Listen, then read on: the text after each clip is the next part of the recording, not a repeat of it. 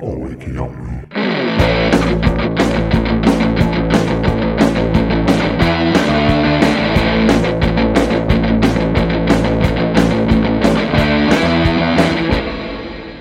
All wakey, aren't we? Hi everyone and welcome to All Wakey, Aren't We? I'm Cy Boyle and this is my review of our match against Tadcaster Albion in the quarter-final of the West Riding County Cup. 27th of February, Tadcaster Albion 1, Wakefield AFC 3. And a crowd of 185 there for this one.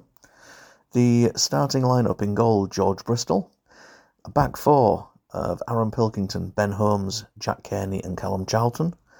Jack Durkin played the holding midfield role, with Jayden Sandu and Cameron Barnett as the other midfielders. Mason Ruby on one wing, Ollie Rodriguez-Green on the other, and Seb Loser up front. Substitute used, Callum Gladding. So everyone who's had social media can see Twitter, X, Facebook, all the rest will know that we won this match, and how excited the fans were about the performance in the second half to come back and win this one. First of all, a mention for the away fans. Great numbers turned out on an evening game for an away match. That's always quite tricky, but a great number of away fans and fantastic noise, especially through the second half, supporting the team, and some of the best atmosphere I've seen at any away game I've been to so far. It's really growing this season, and hopefully it continues for the rest of this season and into future years as well, that the away support continues to grow, because I think you find something different going to the away games. There's so much togetherness when we're not always as spread out as we are when we play in the home games, and we tend to all try and collate in the same area and make some noise together, and it's a really good experience. So this match for me was probably up there in my favourite games as a Wakefield fan so far. We weren't fantastic for the full 90 minutes, but in terms of the comeback, the performance in the second half, and as I said, the atmosphere, it's not up there like with the day when we won the title against Dodworth, but probably up there with Swinton away and Campion at home, for those fans that remember those games, as being very special nights. Our opponents for this one, Tadcaster, are in the NCL Premier Division, so one tier up from us. 13th in the league, but have the 9th best home record in that division. So we always knew we were going to be battling a very tough side in this one and really testing ourselves against a higher level. They've beaten Bradford Park Avenue and Farsley Celtic in previous rounds, who were even higher up the food chain of the non-league pyramid. So they really showed that they can beat good teams, and they were also on BBC iPlayer earlier in the season when they lost to Chester in an FA Cup qualifying round. But again, FA Cup, that's somewhere where we want to be, where we haven't been yet. So this was a big test against a very good side, and coming away with a win is a fantastic result, especially when you look at the fact of, obviously, we know how many changes have been in the team recently, with some players leaving and some coming in. That meant a lot of players were cup-tied, and we've also had injuries.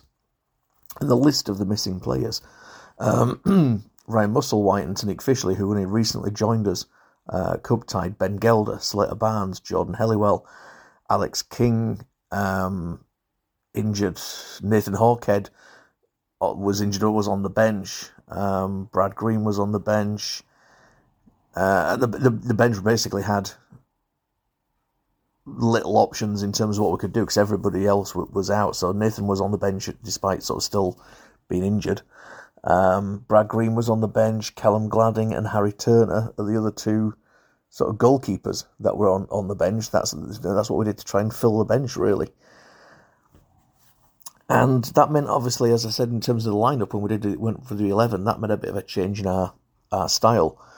We tried starting off with Jack Durkin as the holding midfielder in front of Ben and Jack Kearney, but we did seem to struggle in the first half with that. It was causing us issues in terms of breaking down the attacks as much as we'd like. And Tadcaster were really all over us. Maybe not all over us, but they were causing us problems in that first half especially, and showed what a good side they were, especially down their right flank. Our left-hand side was struggling, I think, to deal with them a little bit. They were causing a lot of problems for Callum and Ollie. And Gibbs switched things around a couple of times in trying to move players into positions where we were going to deal with their attack and then counter-attack better. And we went to a back three. Jack sort of dropped back to play with the centre-backs pushing the full-backs further on, or at least trying to. So for a while we went with 5 at the back, and then I think we went with 3 at the back as we were trying to shuffle round and trying to combat what they were throwing at us. The goal that they scored, unfortunately, 30 minutes into the game, was a familiar story. And I was a bit frustrated with this one on the night because it was another corner. Set pieces causing us problems. Another ball into the area, sort of landing in that 6-yard box, allow us to come down and then be poked home. And we would just really need to deal with defending corners better. And I think there's so many goals this season where we've either said it's come from defending set pieces or creating our own problems at the back with overplaying and losing the ball. Cut out those 2 issues, and we're winning a downside more, or at least conceding a lot less. So that's something that I'm sure we're going to keep working on. But yeah, 1-0 down at half-time. We didn't have many chances, I wouldn't say, in the first half to get a goal. We were struggling to get forward. And when we did, we just didn't find the right ball to get a shot. I don't think we had any on target. I remember one when Ollie had a cross which Seb got his head to, but it was sort of still underneath it, and that went over. And they were certainly giving us more problems than we were giving them. 1-0 down at half-time. You know you're still in it. We just need to really press on in the second half. And yeah, we came out firing a lot better in the second half and putting them under pressure. And they didn't seem to be as at the races as they were in the first half, and that sort of combined. But I think it was just a great team spirit. And I do think the fans were the 12th man with this one, because I think getting that support spurred the players on to really put in a performance and get the goals. 10 minutes into the second half is when we got the equaliser, and we'd all moved down to that end of the pitch on the side to try and cheer on the team. In the end, we were attacking, and the ball had come down the right flank, worked its way across the box as we're sort of passing it across the box to try and find someone to shoot. It was always a Tadcaster player in the way, and you kind of think, oh, he can't shoot now. Passes it to someone else, and it works out to Callum Charlton, who's coming down from the left, who smashes it in for his second Wakefield goal. And then the fight backs on. We're 1-1, and it's game on again. And then you've really got the spirits going, and you wonder where's the next goal going to come from. Are we going to actually get ahead in this? And it was only 2 minutes later when we did. Ollie managed to rip his marker apart on the left flank, nicking the ball off him and holding him off, running into the area. And as he shot, there must have been about 4 players around him, but he managed to fire the ball past, not only get round the goalkeeper and get it into the top right-hand corner of the net. Fantastic goal, one of the best we've seen this season from Ollie. What a superb goal. And yeah, everyone went wild at that one. From 1-0 down at half-time, we're just 12 minutes into the second half, and we're 2-1 up.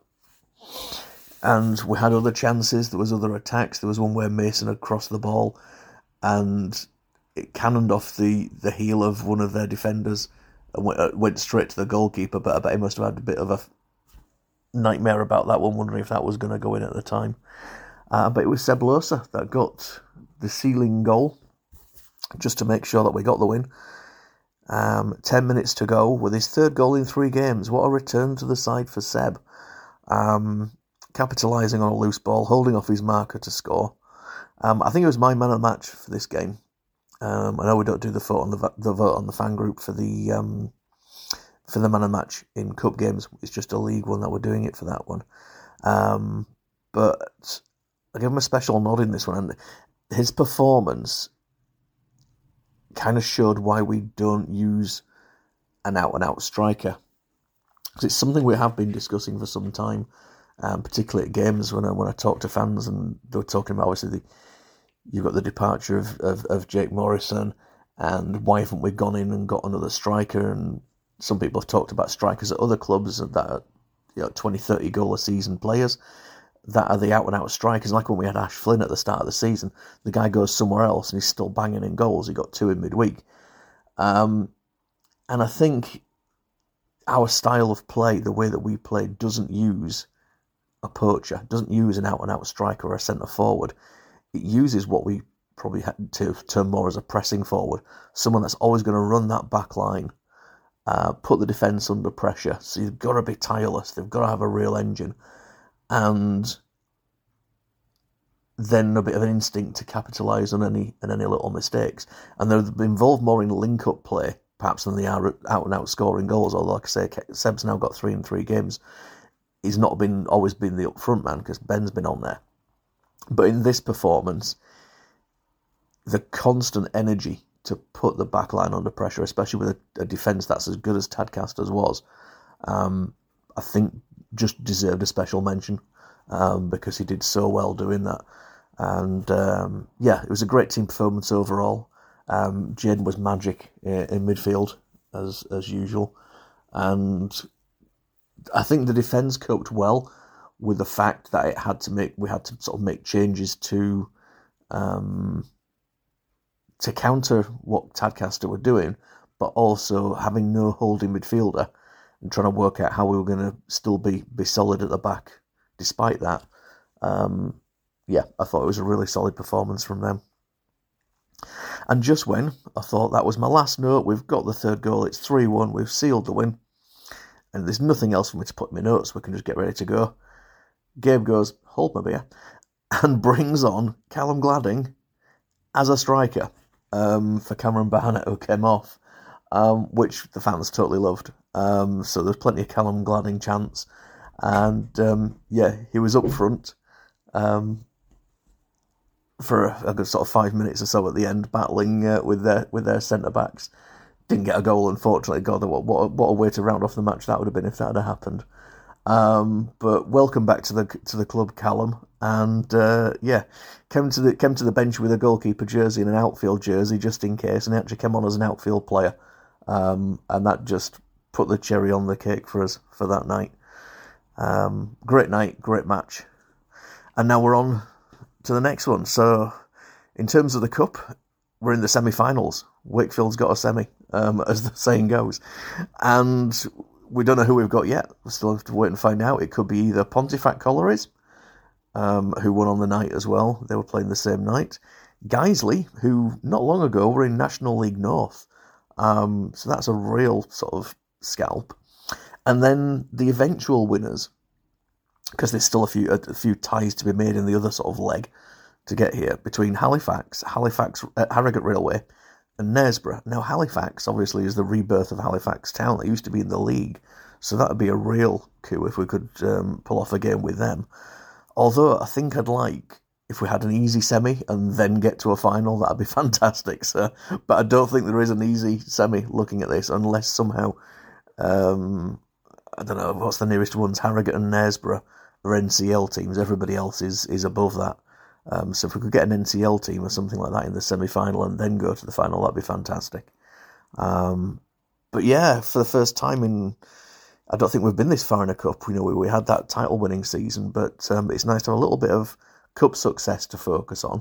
Take us away midweek from the stress of the league at the moment.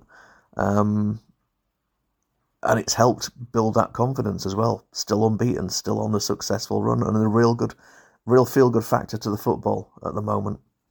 Not like we were in the first half. And again, like with Wisborough last week in the league, we have these games where we're a little slow in the first half. Both games coming back from 1-0 down at half-time. to win 3-1, and don't want to be doing that again. Want to start, especially the next games. We've got Ollerton away on Saturday, and then we've got Swallownest at home the following Saturday.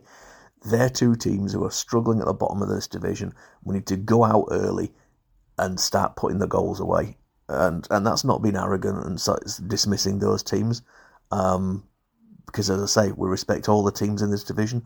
But when you're a team that's at the top of the table and you're looking for a title or at least the playoffs, then teams that have only got 4 points or 13 points so far this season, you've got to go at them straight away and start getting goals.